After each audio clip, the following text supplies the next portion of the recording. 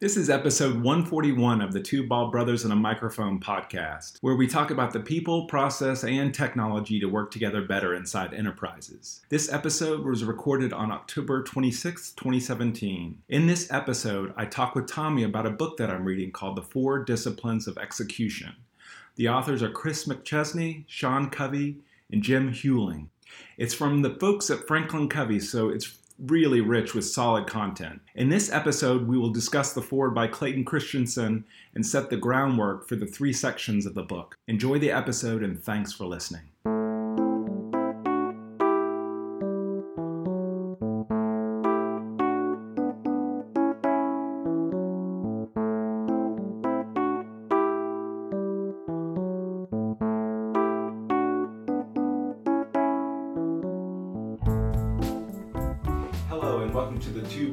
And a Microphone podcast. This is your host, Danny Ryan. I have my co-host here with me, Tommy Ryan. How are you doing? I'm doing well. You're looking closer to being bald again. That's nice. I did shave. I shaved this week. I didn't shave this morning, as you can see. A little bit of flurries on the chin, and I it felt good to go bald again. I have to okay. Say. It did feel good. It just took a while once you wait a little while. Actually, that's hard to cut it. A regular electric razor to it first, and then go with the shave. But let me see. You've got socks. Wise. This is South Carolina socks. I got these last week. Actually, Linda and Madeline went to Charleston and picked me up some socks. Nice, very nice. And I got Bo brought me back some. From I thought you'd like those. Yeah, I really do. They're I guess the UX team had some socks, which was cool, and they had some neat stickers as well, which was kind of cool of them to do that. So thanks, nice. Bo, for bringing them for Danny. Shout out to Bo. Today we are going to talk about the four disciplines of execution, and this is by our good friends at Franklin Covey. We're big Stephen Covey fans here at Three Will, and so that sort of piqued my interest towards this. This book is applying a lot of those principles that Stephen Covey talks about in the 7 Habits of Highly Effective People, and applies that to your business. And it's called the Four Disciplines of Execution, and the subtitle is Achieving Your Wildly Important Goals. And so today I wanted to talk about just starting to get into the book, and it's broken up into 3 sections, so we like that. I'll talk about a little bit about the foreword, and then talk about section 1. Section 1 is defining what the 4 disciplines of execution are. So it's really it's setting us up for what are they talking about with doing this. So it starts off with one of my favorite authors, Clayton Christensen. He's a guy who wrote Innovator's Dilemma. It says the 4 disciplines of execution offers more than theories for making strategic organizational change. The authors explain not only the what, but the how effective execution is achieved. They share numerous examples of companies that have done just that, not once, but over and over again. This is a book that every leader should read. And then it starts off with a story about Intel, about the old company that I worked for right after college. And it talks about Andy Grove. He was there when I was there as well. Chemical engineer, wasn't he? Was he a chemical engineer? Yeah, I think he was. I'm just a smart guy. Was a very smart guy. Also liked paint, I'm sure, like you. I'd read chemical engineering. Who would do that? So what they were talking about was a meeting that he was a part of, and and this is the forward part of it. And so it was a discussion about Andy Grove trying to discuss 2 competitors that were going after the low-end market, and then they knew that Intel needed to respond, and then during a break in the meeting, Grove asked me, how do I do this? How do I respond? And then he said, I readily responded that he needed to set up a different autonomous business unit that had a different overhead structure and its own sales force. And then Andy said, in his typical gruff voice, "You are such a naive academic. I asked you how to do it. You told me what I should do." He swore and said, I know what I need to do, I just don't know how to do it. I felt like I was standing in front of a deity with no place to hide. Grove was right. I was indeed a naive academic. I had just shown him that I didn't know the difference between what and how. So a lot of people talk about the what, and this is Clayton talking about himself and this interaction with Andy Grove. So getting into that was from the Ford. There are two principal things that a leader can influence when it comes to producing results: your strategy or plan and your ability to execute that strategy. Which of these do leaders struggle with more? Is it creating a strategy or executing that strategy? What do you think people respond with? Executing. Yeah. If you have an MBA or have taken business classes, what do you study more? Execution or strategy? Strategy. Yeah. Oh, I passed. You passed. Awesome. Right. That's what. Tell him what he's won. So this is good because we want to get into the meat of the issues, and so. And what's neat is this has a bit of state of Georgia stuff in here. It was the real problem with execution. B.J. Walker, commissioner for the Department of Human Services for the U.S. state of Georgia in 2004, that you can see that her 20,000 employees were completely demoralized. The department had burned through 6 commissioners in 5 years, constant media scrutiny due to the number of deaths and accidents involved with children in the state's care, so dealing with the DFACS folks.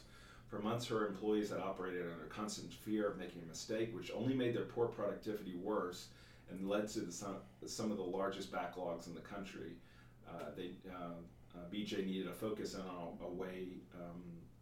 focus her team in a direction and she knew the clock was ticking. In less than 18 months, she and her team had reduced the repeat cases of child maltreatment by 60%. So we'll get into more about what was done there. The common solution to some of these problems, these stories of the state of Georgia and others, the problem isn't problems of a strategy, it's problems with execution. And the common solution that they came to getting to this, I just mentioned the one from the state of Georgia, there were also cases from Eli Lilly and Marriott, is that all leaders struggle with the challenge even if they don't realize it. If you're leading people right now, you are probably trying to get them to do something different.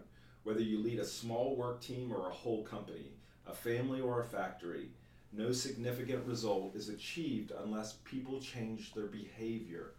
Yet to be successful, you will need more than just their compliance. You will need their commitment. As every leader knows, getting the commitment of hearts and minds, the kind of commitment that will endure in the midst of the daily grind, is not easy. So he talks about 2 different types of changes, behavioral changes and stroke of the pen changes. So behavioral changes is when, are those that people need to change their behavior in order for that change to occur. Stroke of the pen ones are easy. It's you cancel this service, you do this.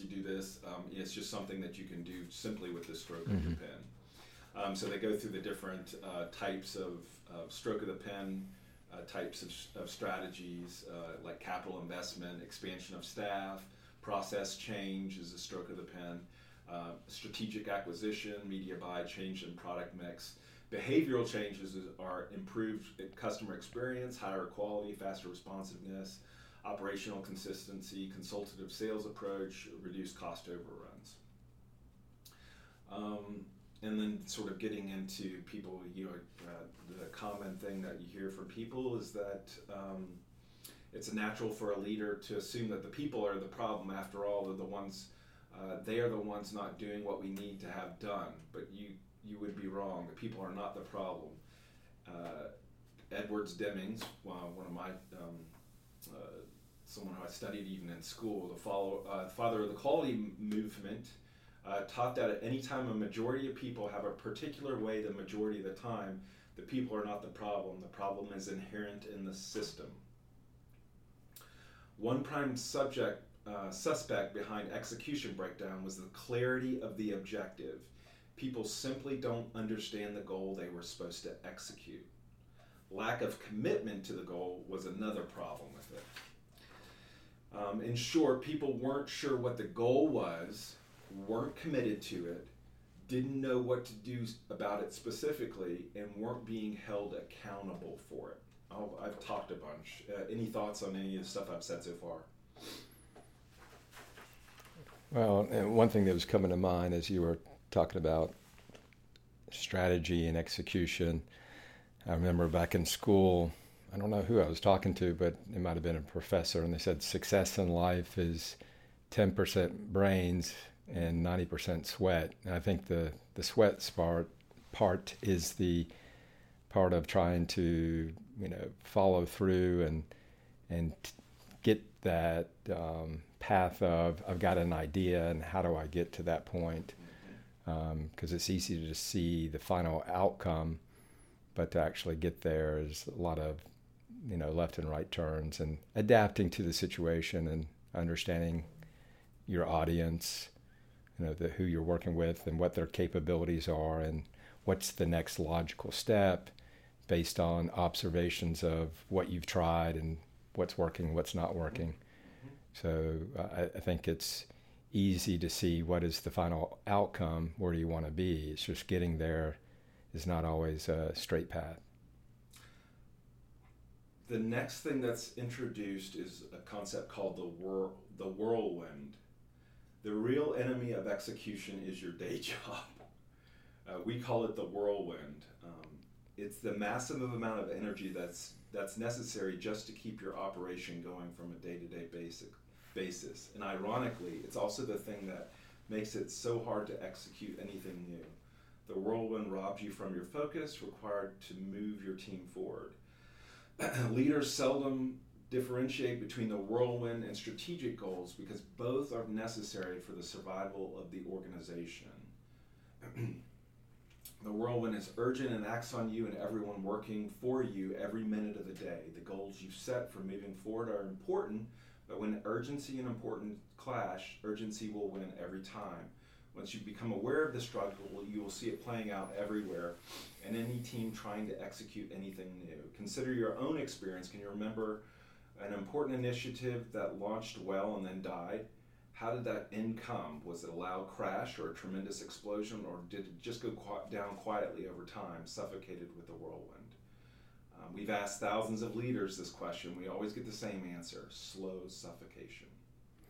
And it makes me think of the different quadrants, of urgent, important, not urgent, but important, and then the other two quadrants. And as we look at quadrant 2, where we want to put our time, which is things that are not urgent but important, those are the things that suffocate. Those are the things that can end up taking a lower priority of our time, and it's the energy we have to put into making sure we're putting enough time into quadrant 2, and then the sand will fill the rest with all those urgent things, and hopefully you're working on important urgent things and not non-important urgent things.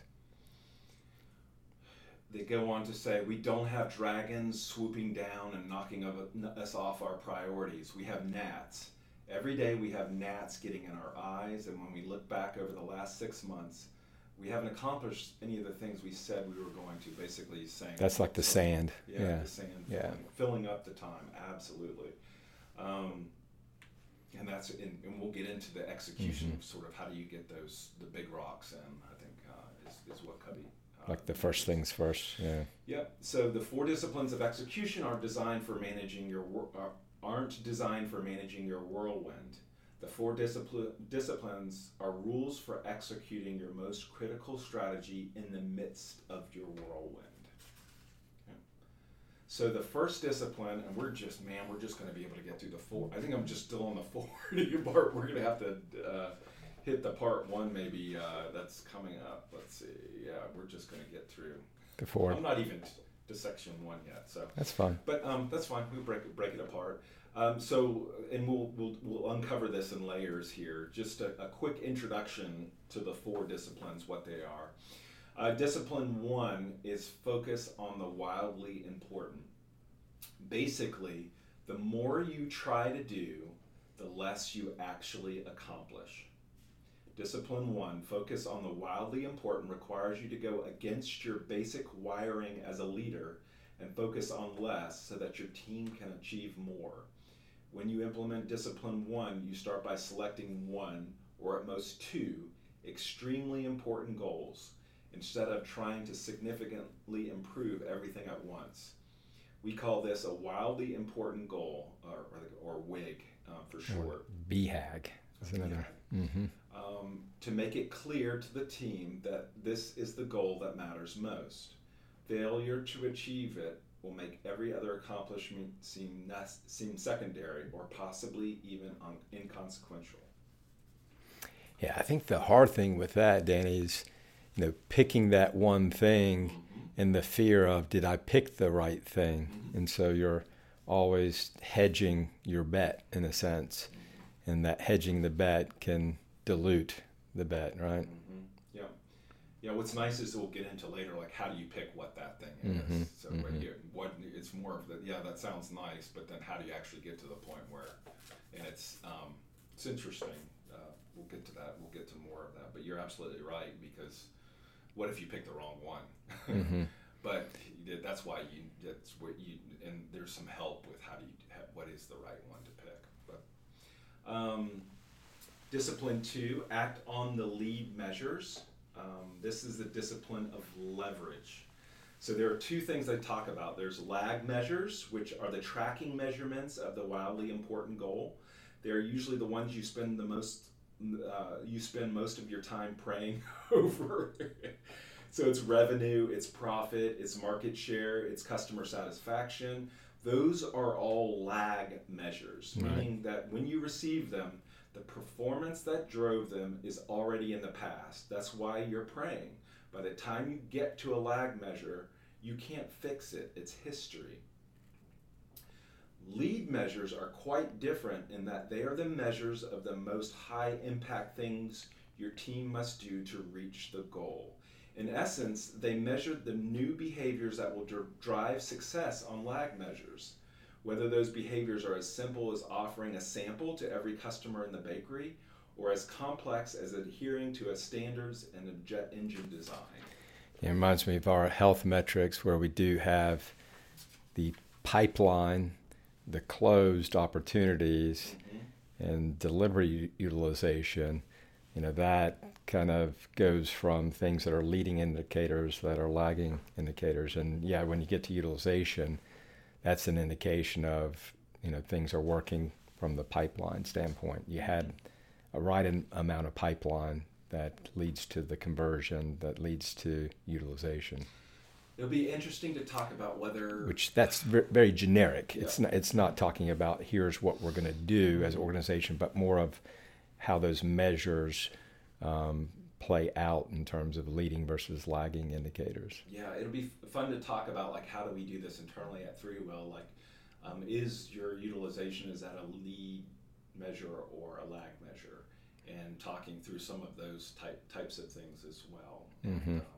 This is good. This is good, hearty stuff. It's a lag measure of what you're selling, and then it's a lead measure of what your revenue will be eventually. Because what your utilization then turns into what you invoice, and then turns into what you can collect. So lag measures are ultimately the most important things you are trying to accomplish, but lead measures, true to their name, are what gets you the lag measures. Once you've identified your lead measures, they become the key leverage points for achieving your goal. So part of this is just having that discussion about what are our lag measures, what are our lead measures, and there's there's a discussion about, we have to get into a discussion of what, because that's you're somewhat guessing at what your lead measures are. Yeah. And what are the ones that are important? What are the ones aren't? Because I can from a marketing standpoint, I could come up with 2,000 lead measures, 2,000 different things that I think could produce a lead, right, in a marketing lead. And so there's a discussion about which ones are we measuring? What are the ones that are important? Right? Are you measuring, and like we do with the number of hits that we have on blog posts or pages on the site, the number of contact us, page hits or executions, the number of webinars that we do, Yep. the number of podcasts that we do, and as we know, the hardest thing is it's not just one thing that's a leading indicator for what you're trying to achieve. To have that opportunity to serve a client, it comes from a multiple set of, I think, lead measures that ideally you can tease out the ones that have the biggest impact, and that's the hard part, is understanding which ones you can tease out. And that's what part of the work that is involved in this book is there isn't like the authors admit it. There's like, you're dealing with all the same things you dealt with yesterday, but you're trying to spend a little bit of time, instead of just doing everything that you think is a lead measure, really nailing the ones that are, and part of it is a fortuitous feedback cycle, which is, I notice that when I do lead one, that when I do more of this lead measure, I get more of this lag measure, and feeding into that cycle. And if you're not getting that, then I need to do it. It's something to get in the team into thinking about how can I personally make a change in this lag measure. And so the next discipline is discipline 3, which is keeping a compelling scoreboard. People play differently when they're keeping score. If you doubt this, watch any group of teenagers playing basketball and see how the game changes the minute scorekeeping begins. However, the truth of the statement is more clearly revealed by the change in emphasis. People play differently when they're keeping score. It's not about you keeping score for them. So basically, they're saying it's not, they're the ones keeping score. Like, they know what the score is, and so that was interesting that they're pointing this out. Why does this matter? If the scoreboard isn't clear, the game you want people to play will be abandoned in the whirlwind of other activities.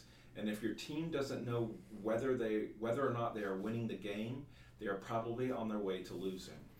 Yeah, it's interesting. I think of utilization. That's one thing that we found, that if we measure that, there's different behaviors that come when we make decisions of what people will do, what personally a person will do, knowing that there's a utilization goal, and there's for the company and for the individual. Also, I see with our agile process of having story points and having a goal for what we want to do in the sprint, that there's a sense of, that's our goal, I want to achieve that goal. And so when I'm making decisions that will influence if I achieve it or not, I will pick paths that will help me achieve that goal. There's always something that you're sacrificing, right? So you have to feel that the things that you don't measure are worth sacrificing. And if they're important enough, then maybe you measure those things too, so you can keep it in balance.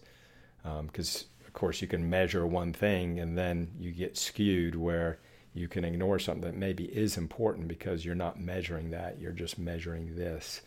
And so utilization, it could be education and growth. Do I want to just bill on projects, or are there some education growth goals I want to set, like certification, and keeping those in tension so you don't, quote, throw the baby out with the bathwater, in a sense where you're going after one thing and then you ignore something that's very important that will, say, invest in that capability of having strong utilization or strong sales, because you're making investments that are important.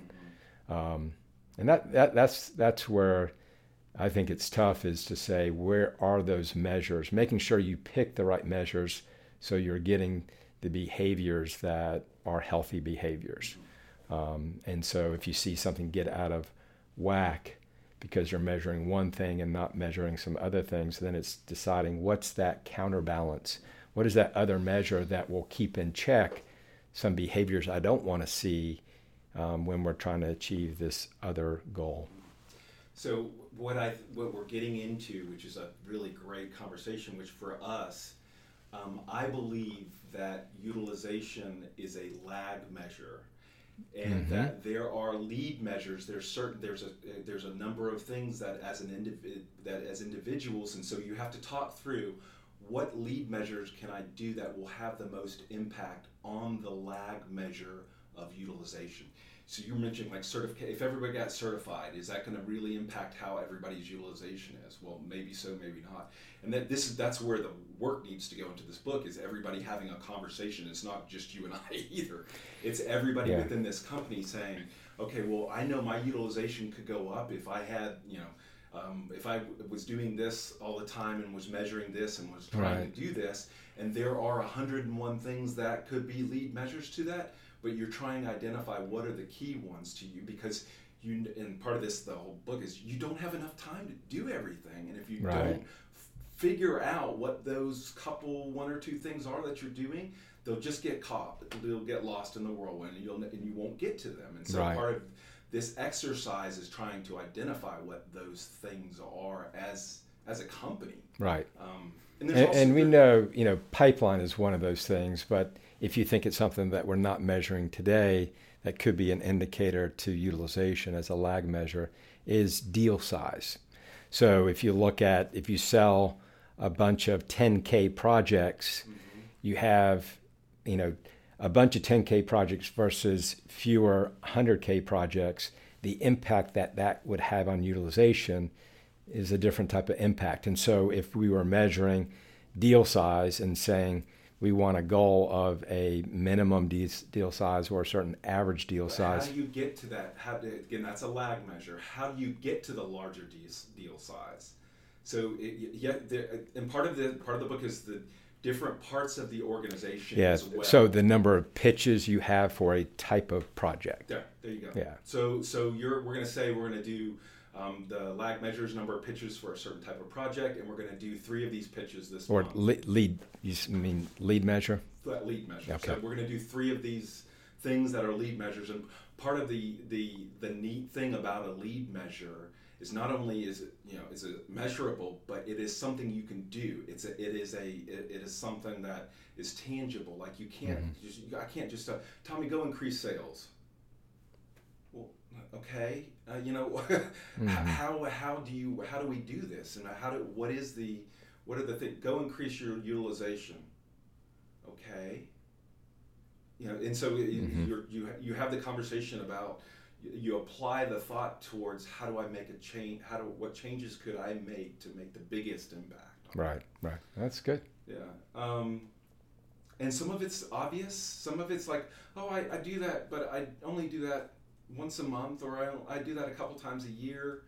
And really, if I did that every week, it would have a huge difference. And it's getting into those types of conversations.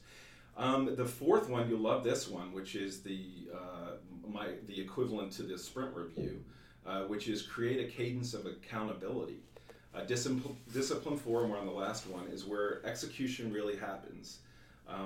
Basically is a rhythm of regular and frequent meetings of any team that owns a wildly important goal. Again, that wildly important goal is a lag measure. It's something that we want the revenue to grow, and it's from X to Y by this date. That's what a wildly important goal. So we're trying to move from here to there by this time, and everybody knows that's what we're trying to do as a team, as an organization.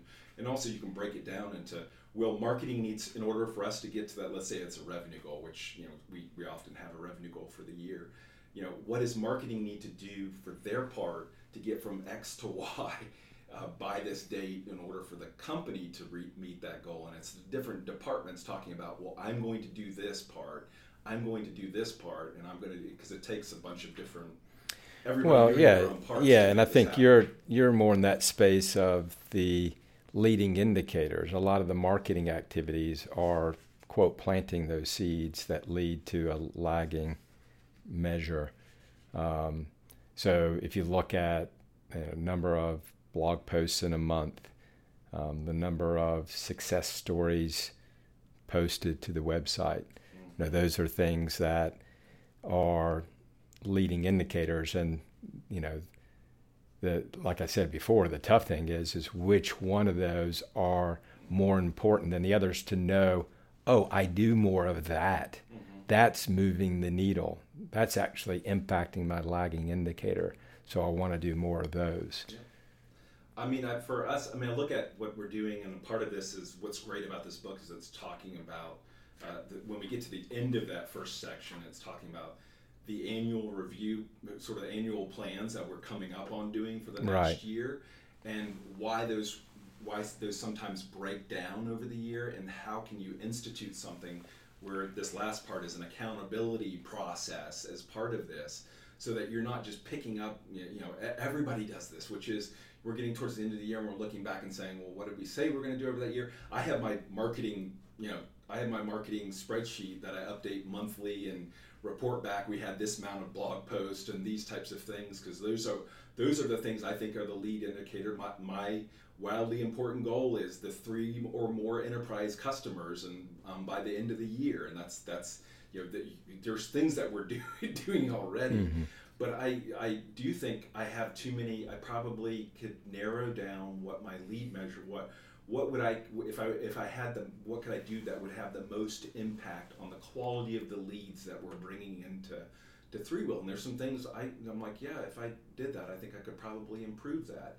And is it a blog post that we're writing that, or is it something that I'm doing and it's really good? Because I think that in here they're just sort of saying, if you just try to do everything and just you never have the time to get to everything. You just don't. And part of the we'll get to this with the focus piece, is that if you can just narrow it down to the most important things, how much more effective you'll be if you're able to do that. So, all right, we went way long. You need to run to a meeting. I will wrap it up with that. Next one we get together, we'll talk about the sort of define all these 4 disciplines, get into more. There's some great stories about these. Thank you for doing this. I love it. It's great to take something like this and apply it to 3Will, and I think it's a great time of the year for us to do this. So listen in next time. This looks like it's going to be a 4-part series because we just got through the 4. But thanks everybody for listening, and have a wonderful day.